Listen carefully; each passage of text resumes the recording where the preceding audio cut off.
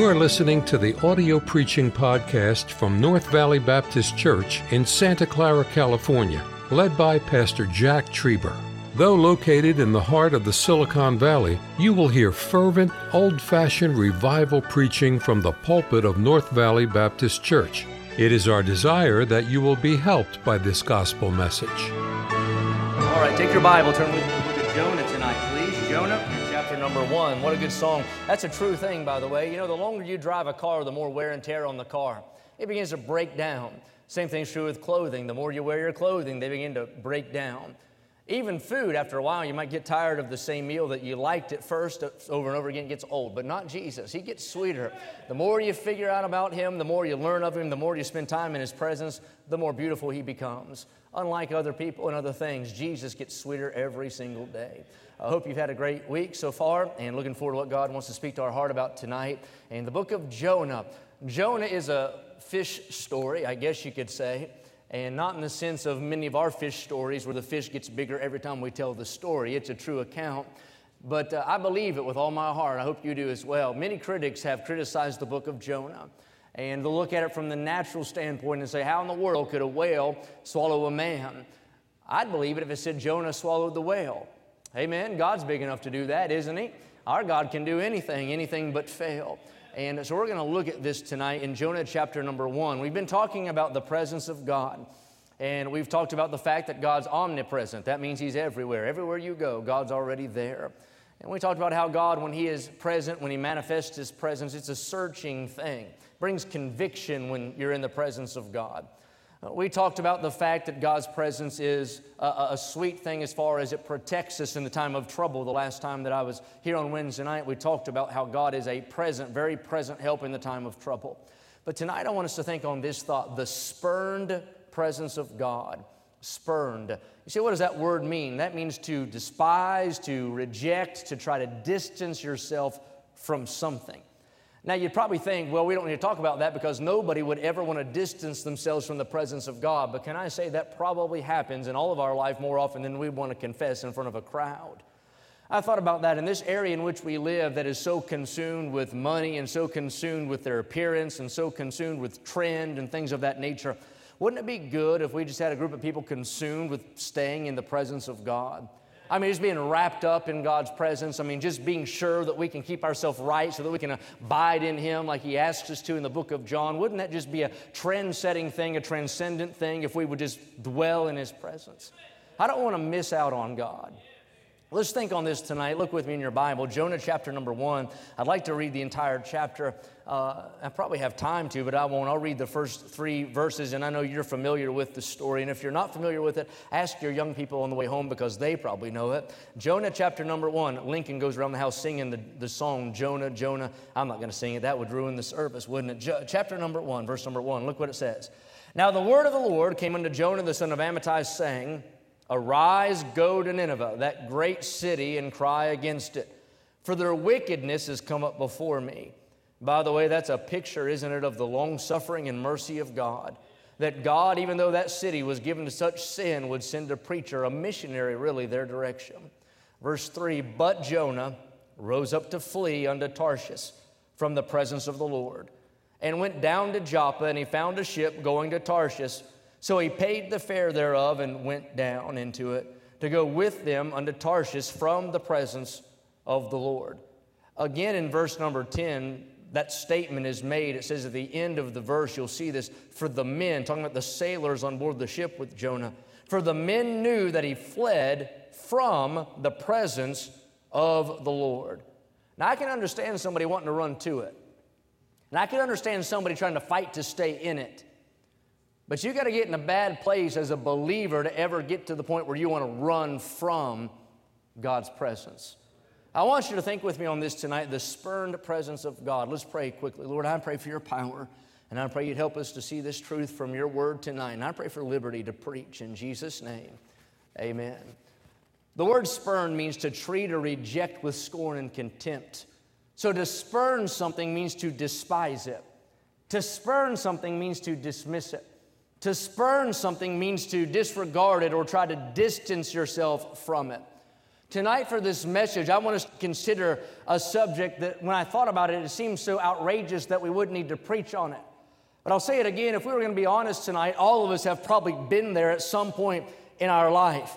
The prodigal son did this. Peter backslid and went fishing, you know the story, and he did this. Of course, in our text, we'll find Jonah did this. So tonight, I want us to consider the spurned presence of God. Have you ever been in a storm before? I'm not talking about just like a shower, but I mean a severe storm. Have you ever sat in your house as the wind began to howl around it on the outside? Have you ever driven down the highway? I've done it many times when I used to travel all the time, drive down the highway, and the rain fell heavy as stones and fast as bullets down on the windshield of the car. You couldn't even see because of the driving rain. Have you ever been in a storm and watched off in the distance as dark clouds began to gather on the horizon and they slowly began to make their way towards you and they moved closer and closer? If you've ever been in that kind of a storm, it's a very unsettling thing, it's a very scary thing, and it's something that's totally beyond your control when you're caught in the midst of a storm, kind of like that. I remember growing up in West Virginia, everybody has a front porch there, and you could see storms coming from a long way. And we'd sit out there, especially in the summertime, storms would just roll in and then they'd roll out because of humidity. And we'd sit there on the porch and we'd watch off in the distance, and you could see those dark clouds begin to kind of gather, and then you could see lightning flashing off in the distance, and you'd feel the cold breeze begin to blow from that storm. And literally, if you've ever seen it, you know what I'm saying, you could see a wall of rain, and it would march over the hills and down through the valleys, and it would come towards you. As you're sitting there watching a storm approaching, it's a very nerve-wracking thing because you know you're about to get wrapped in something that is totally beyond your ability to control. The story of Jonah starts in chapter 1 with a very stormy chapter. This storm is not due to the atmospheric conditions, but it's due to the poor choice of one of God's prophets. I want you to use your imagination with me this evening. Try to see Jonah. Jonah is not in a house. Jonah is not driving down a highway in a car. Jonah is not sitting on the front porch. He's not on even solid ground, but Jonah is in the midst of the sea, in the bottom of a ship that is caught in this storm. He's on a boat that is bound for a city called Tarshish. The boat becomes wrapped in billowing waves. It's driven by the wind, and the situation carries with it the threat of destruction.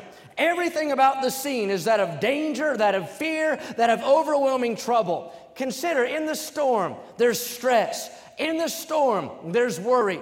In this storm, there is anxiety. In this storm is the realization that what you're caught in is bigger than you, and it could take your very life. I don't doubt the skies were black. I don't doubt that the seas rolled and were very angry. In fact, the word, when it says that God sent a storm, it's as though God cast a javelin at Jonah. I can see it in my mind as the sun is hidden behind the dark canopy of the clouds. On board that boat is Jonah and then several lost men. These lost men are sailors. They've been on a ship before, and they've been at sea before, and they've been in a storm before. But these men have never been caught in anything quite like this. If you read chapter 1, take the time to study it out, you'll find they do everything they can do. They use all of their nautical knowledge to try to keep their boat above water. They cast out the tackling. They row hard against the tempest. They begin to get out their little idols and they pray to their dead gods. And while all of that is happening, the story tells us Jonah is fast asleep in the bottom of the boat. Now, let me say this parenthetically. It's a bad place to be when you're backslidden and you are so cold toward God that you can nap through the circumstance that God sent into your life to wake you up and draw you back to Him. You might be there tonight. There might be something happening in your life right now, and it's to get your attention and to bring you back in the will of God. What a sad place to be when you can sleep through God's hand in your life. These sailors are exhausted. They've tried everything they can do. They've got no other recourse but to wake up the man who's asleep in the bottom of the vessel, cast lots, and try to figure out what in the world is going on. I can hear them as they wake up Jonah. Jonah, wake up, Jonah. How can you sleep, Jonah? Don't you know that we're caught in the storm? The ship's about to sink, and we want to find out why. The Bible said they cast lots. That's sort of like rolling the dice. They cast the lots, and the lot falls on Jonah. That's God's way of showing them that all of this mess that they're in is caused by this man named Jonah. In verse number 8, they begin to interrogate Jonah. They ask him some questions. They say, Jonah, where are you from? Jonah, what's your occupation? What's your station in life? They have no idea who he is. Jonah responds in the following verse, and he tells them, he said, I'm a Hebrew. What's he saying? He said, I'm a child of God. He said, I have all the privileges and blessings of being in the family of God. In fact, I'm a preacher. I'm in business with God, and my God is the true God of heaven. He's the God that made the dry land and the God that made the sea. Now, you can imagine, if you're on board that boat, you'd be a little bit sideways with that sleeping preacher whenever he came clean and said, I ought to be serving God. I know God. He's my God. He made the dry land. He made the sea. And even those lost sailors had enough sense to understand that if God made the sea, He probably made the storm that they were caught in there on the sea. Now in verse number 10, we'll see it. They looked at Jonah and they asked a very convicting question. Look what it says. Then were the men exceedingly afraid and said unto him, now watch this. Why hast thou done this? He said, why have you done this? Why have you gotten us in this mess? Why have you done this? Now, the this that they're referring to is in the next phrase. Look what it says. Why hast thou done this? For the men knew that he fled from the presence of the Lord. Here's what they're asking him. They're saying, Jonah, if your God is really who you say he is, why would you want to run from him? If your God is as powerful as you just said that he is, why would you want to flee from his presence? If your God made the dry land and made the sea, why would you want to get away from that God? The answer to all their stress and all their anxiety and all the trouble that they're wrapped up in is that Jonah had spurned or rejected the presence of God. Now think about it tonight. There is no greater blessing in this life than to live your life anchored in the depths of God's obvious presence. In John 15 and verse 4, Jesus gave us the command, not just a suggestion. He said, abide in me. Now stay with me as I labor this just for a minute. In God's presence, there is perfect peace. In God's presence, there is fullness of joy. In God's presence, there is fulfillment. In God's presence, there is love that can cast out fear. In God's presence, there is comfort. In God's presence, there is power. In God's presence, there is vision.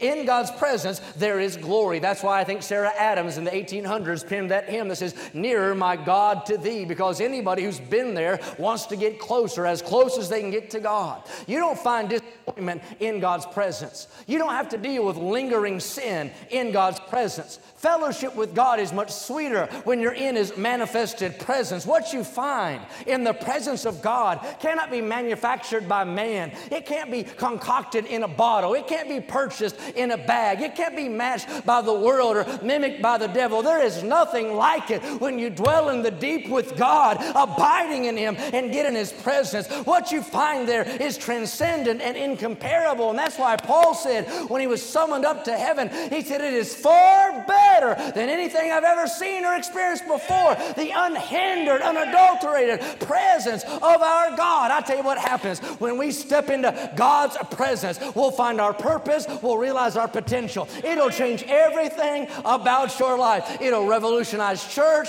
It'll revitalize soul winning. The scripture will speak with clarity. Prayer becomes a pleasure. It'll revive your spirit when you enter into His presence. There is nothing like it. And if you're not there and have not been there, you're beneath your privilege as a child of God. David said it, cast me not away from thy presence. He said, I might lose a lot of things, but God, I can't afford to lose that. Now, with all the obvious blessings, all the good things that come with being in God's presence, you would think that a Christian would never make the decision that Jonah made to run from the presence of God, but it happens. For any number of reasons, it happens. God wants to make Himself known in their life, and they run from God. God begins to move His hand in their life, and they try to flee from God's presence. God begins to speak, and they try to get away from that voice that speaks like none other. God begins to manifest Himself in their life, and they try to distance themselves themselves from God. It's like a fish trying to flee from the sea, or a sheep trying to flee from the flock. There's no hope or victory from the presence of God, and you find it here in this story. The only way you can go when you run from His presence is down, down, down. Now, Jonah is probably one of the most well-known stories in history, not just Bible stories, but I'm talking about one of the best known literary works in history. Every culture tells its own version of the story of Jonah. It's more than just a prophetic book. In fact, there's not a lot of prophecy in it, so to speak. It's more of a book of the personal experience of this man named Jonah. But though there's not a lot of prophecy, there is probably one of the greatest prophetic signs in the Bible. Jesus references it in the New Testament. Jonah spends 3 days and 3 nights in the whale's belly, and Jesus reminded his generation. He said, you're an evil and adulterous generation. He said, you seek after a sign? He said, you'll have no sign but the sign of the prophet Jonah. So it's a good picture of the death, burial, and resurrection of Jesus Christ. I've been studying this little book, only 4 chapters. And in this book, really, you'll see 2 things about God. You'll find God's sovereignty and you'll see God's mercy. All throughout this book, it reminds us God is in control. Isn't that a blessing? But you also find the mercy of God. In chapter number 1, God tells Jonah, I want you to cry against the city of Nineveh. But in chapter number 3, he said, I want you to preach unto the city of Nineveh. Isn't that mercy right there? In chapter 1, Jonah rebels. But in chapter number 3, he's resurrected from the belly of that fish, and God gives him a second chance. I'm glad that's who God is.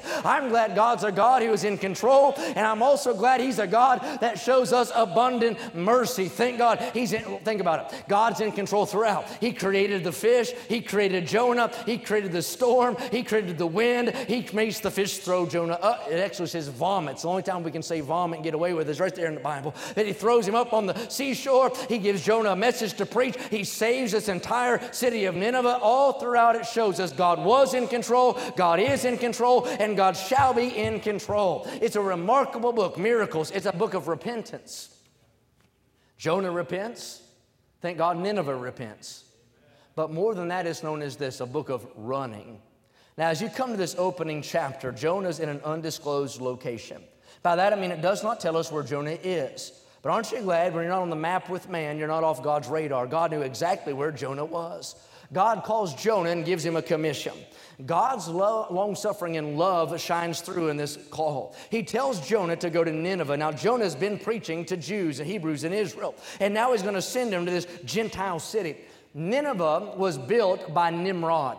Nimrod's the same man that founded Babel. Now, at this time, Nineveh would have been a sprawling metropolis, 600,000 people or so. It's the capital of the Assyrian Empire. It's a city that is wrapped in wickedness and is full of idolatry, every kind of sin that you can imagine. They persecuted God's people. They tortured them. They were full of lasciviousness and lust, every kind of sin you can imagine. But in spite of all that, isn't it good? God wanted to see them get saved. Now, that's a good place to say amen. You might not have been in Nineveh physically, but you and I lived there spiritually before salvation. And I'm glad in spite of all my sin, God still extended grace and saved me from hell. Now, you'd think that Jonah would be fired up about that. Could you imagine if God came to you as a preacher and said, I'm going to use you to go to this pagan city. I'm going to let you go to San Francisco, and I'm going to let you preach in San Francisco, and all of those heathens up there are going to get born again. I tell you, you wouldn't have to pump me or prime me to go preach. I'd race up there if I had the guarantee from God that if I'd just go, I'd get to see that whole pagan city get saved. Man, I'd run and go preach. But Jonah wasn't that way. When Jonah heard the news that God wanted to spare the city of Nineveh, he gets upset about it. He does an about face, and in verse 3, instead of going east, he goes west, and he runs down to Tarshish to flee from the presence of the Lord. It's more than Jonah running from a city. It's more than Jonah running from a group of people. It's more than Jonah running from an area. He is trying to escape the presence of God. Now think about it. You want to stir up a storm in your life, run from the presence of God. You want to bring trouble into your life, run from the presence of God. You want to bring brokenness into your life, run from the presence of God. I spent time on purpose telling you, and I didn't even touch the surface of it, all the good things that come from being in God's presence. There's nothing like it. That's why Jesus looked at Martha and said, Martha, calm down. You're all about serving, but Mary's all about worship. She wants to sit at my feet. And he said, here's what that is. That's the good part. He's saying there's nothing quite like just being in the presence of the Lord. Now, you'd think as a Christian, I'd want to set up camp there. I just want to stay there. I want to make that my habitation. The psalmist said, he said, that will show me the path of life. In thy presence is fullness of joy. And we already know that we need his presence. We need to know him. We need to get as close as possible. We need his touch on our life, his power on our life. Everything else is hollow and futile without it. Good things happen in God's presence. People get saved in God's presence. Prodigals get restored, right? In God's presence. It's more than just the chime of a church bell or a Bible on your coffee table or a padded pew or a necktie or a Sunday dress. We don't need all that. We must have, I've preached on the presence of God. Even those lost sailors had enough spiritual discernment to know that was dumb, Jonah. Why would you run from a God like that? That's why Paul said, quench not the spirit. He said, you might do a lot of things, but better not do this. Don't you silence the voice of God. Don't you ever do anything to make God withdraw himself from you. Make sure you don't quench or straiten the Holy Spirit of God. Why? Why would you want to run from God? Why would you not want to be in his presence? Why would you endanger your life and the lives of those around you? What more could you want than to be in his presence? So I want to answer, why would Jonah run? Let me give you three things quickly. Number one, now let me say this first. Logically, if you're going to avoid God's presence, then you're going to want to avoid those spots where you sense it the strongest, right? So the presence of God really means just the influence of God upon his life. He's trying to escape God's influence, God's voice in his life, God's moving in his life. So why is that? Why would he run? Number one, because in God's presence it demanded him to change. Look at your Bible. Look at verse number 2. Look what it says. Arise, go to Nineveh. I tell you why I think people flee occasionally from the presence of God. Because you won't stay in the presence of God long without God working on your life. Here's what God's doing in Jonah's life. Jonah's going to be taken from where he was to where God wanted him to be. God's agenda for Jonah, first, it is change. He said, I want you to stay in my presence. And to stay in my presence is going to make you move a little bit. You're going to go from Israel to Assyria. You're going to go from Jews to Gentile. No longer are you a prophet. Now you're a missionary. Now, Jonah is going to be the first prophet to ever go to the nation that he prophesied against. You can understand how uncomfortable this would be. What it is this. Jonah's getting made uncomfortable because God's going to uproot him from what he's known. He's going to uproot him from what he's accustomed to. He's going to uproot him from what he thought was God's plan for his life, and he's going to move him into something else. I tell you why people try to flee from God's presence, because in God's presence, he's going to begin to work on your life and change some things that you probably think, I don't want to change that. Let me go ahead and help you with something. If God says to change it, you're far better off to change it than to keep it the way that it is. He's uncomfortable. He doesn't like that. That answers the question as to why folks will flock to places where you do not sense the conviction of God or the presence of God. They want to go someplace where they're not afflicted. They want to go someplace where they're not uprooted by the Word of God. They want to go someplace where there's no kind of challenge or decision to be made. So they say, hey, listen, don't preach it too straight. Don't get too specific on this thing. Let's just kind of make it broad and just kind of be a halfway milquetoast about the whole situation. I don't want to change anything. Can I tell you something? All of us have areas in our life that would do well to change. I tell you what I like. I like it. I preached at a camp meeting last week, and behind it says, it had that Bible verse about them that love thy law, nothing shall offend them. Now, never should anybody try to preach to offend anybody on purpose. Amen. If the Bible offends somebody, then that's God. You can deal with God. But any kind of an arrogant, just stupid remark by that's always out of order. Amen. But I want to sit somewhere where the preaching might just offend me. Amen. Where it can work on me. Everybody wants to be pumped and primed and pep rally for Jesus. Man, you know how big of a crowd we could draw if we just had a pep rally every week? I mean, just come in here and let every kind of a person imaginable walk in and just make sure that we don't touch anything. Don't be absolute about anything. Just give a pass to everything. Just kind of placate. I mean, just kind of be like, you know what, that's yours and that's whatever you want to do is fine. I don't want that, man. I need God to work on my life. But I tell you why folks run. Here's why they leave church. Here's why they quit going around folks who want to walk with God. Here's why they lay down their Bible, give up on their prayer life, because God begins to speak. And I remember Bill Rice preaching. Bill Rice was John R. Rice's brother, and Bill Rice was preaching every night against liquor. And preacher, you shouldn't have to waste a lot of time preaching on liquor, because the Bible's plain that Christians don't drink it. So it's not really anything you have to waste a lot of time preaching on. If anybody's saved, they know better than to drink it. But anyway, Bill Rice was preaching on it every single night. And a man came up to him and said, I just wish you'd be more positive. You know, just be more positive in things. He said, I just wish you'd be more positive. So the next night he got in the pulpit and began to preach. And he said, tonight I decided to be more positive. And he said, I just want to go on record and say, I'm positively 100% against liquor. And began to preach on it all again. Hey, that's the kind of preaching we need. You say, well, that preaching stepped on my toes. Well, he's probably aiming for your heart. Amen. I think Jonah ran because it demanded a change in God's presence. He was comfortable. He didn't want to get uprooted. Number two, I think in God's presence, here's what happens. A lot of times it delivers a call.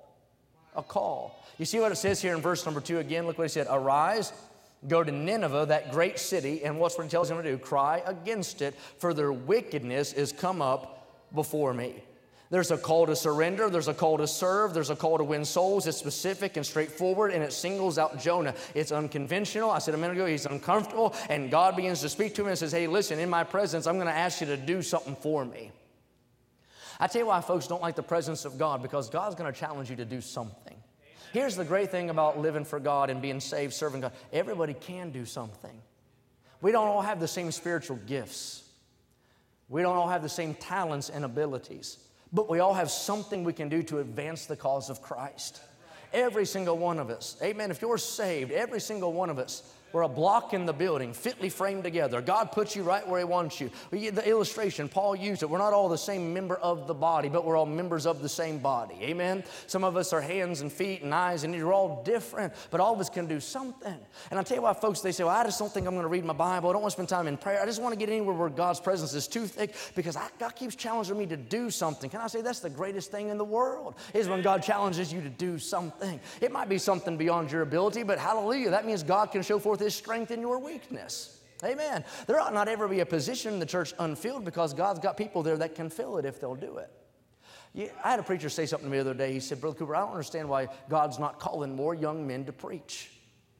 And I said, I think God's calling the same amount of men to preach as He ever has.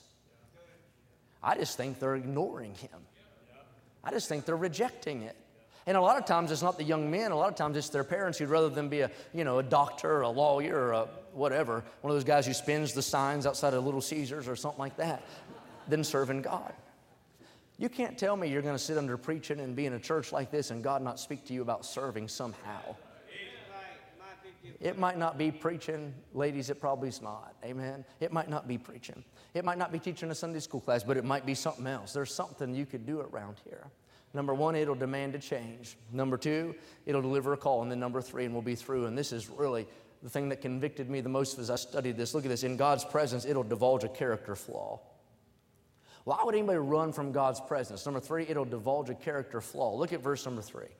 It says, but Jonah rose up to flee unto Tarshish from the presence. He fled from the presence of the Lord and went down to Joppa, and he found a ship going to Tarshish. So he paid the fare thereof and went down into it to go with them unto Tarshish from the presence of the Lord. Here's what it is in Jonah's life. Jonah's name means dove. You ever been around a dove? You ever seen a dove before? A dove is a very harmless thing. It's something that we associate with peace, right? Something that's very kind and gentle. Jonah's been parading around as this dove man. That's what he is. Everybody knows him. Jonah, his name means dove. But here's what happens. Whenever God gets really real in his life, it exposes some issues in the heart of Jonah. You have to understand something. Jonah's been prophesying that God is going to destroy Assyria. He's not been a big fan. Amen. He's not been preaching things about how great Assyria is and how he hopes God will save him. Jonah wants God to kill them all graveyard dead. Every single one of them. He wants to see God send His judgment. And so now God says, Jonah, I'm going to have you go preach there to Nineveh,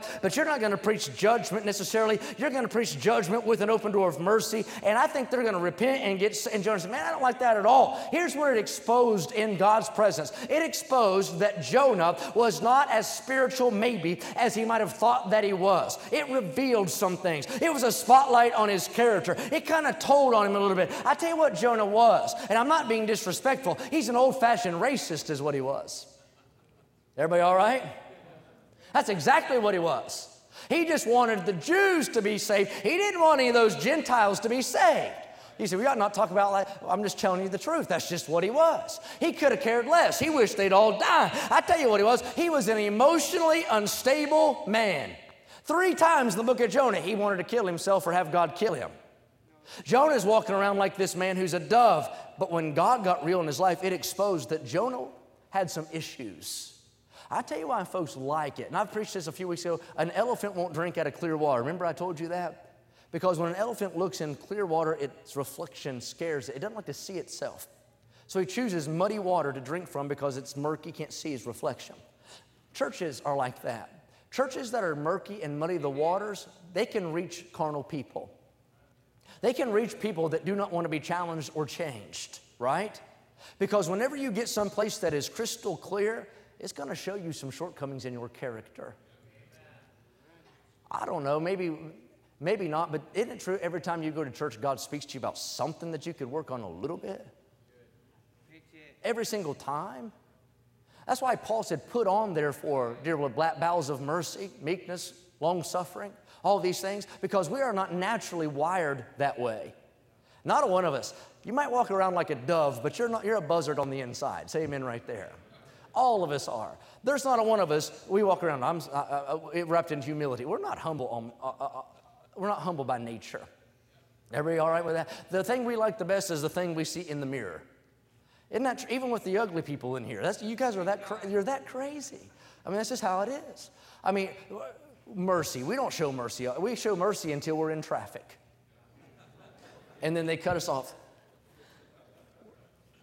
I tell you the scariest thing are you people with your electric cars. I say you people. Now I'm an old-fashioned racist against electric cars. But you almost kill me. Where we live now is everybody has an electric car. And you can't hear them coming up behind you. And you will die from those things. It's hard to show mercy when somebody almost runs over you with a Tesla, right? My funeral would be less expensive than their car is. But anyway, mercy. It's not natural. Long-suffering. Is that natural?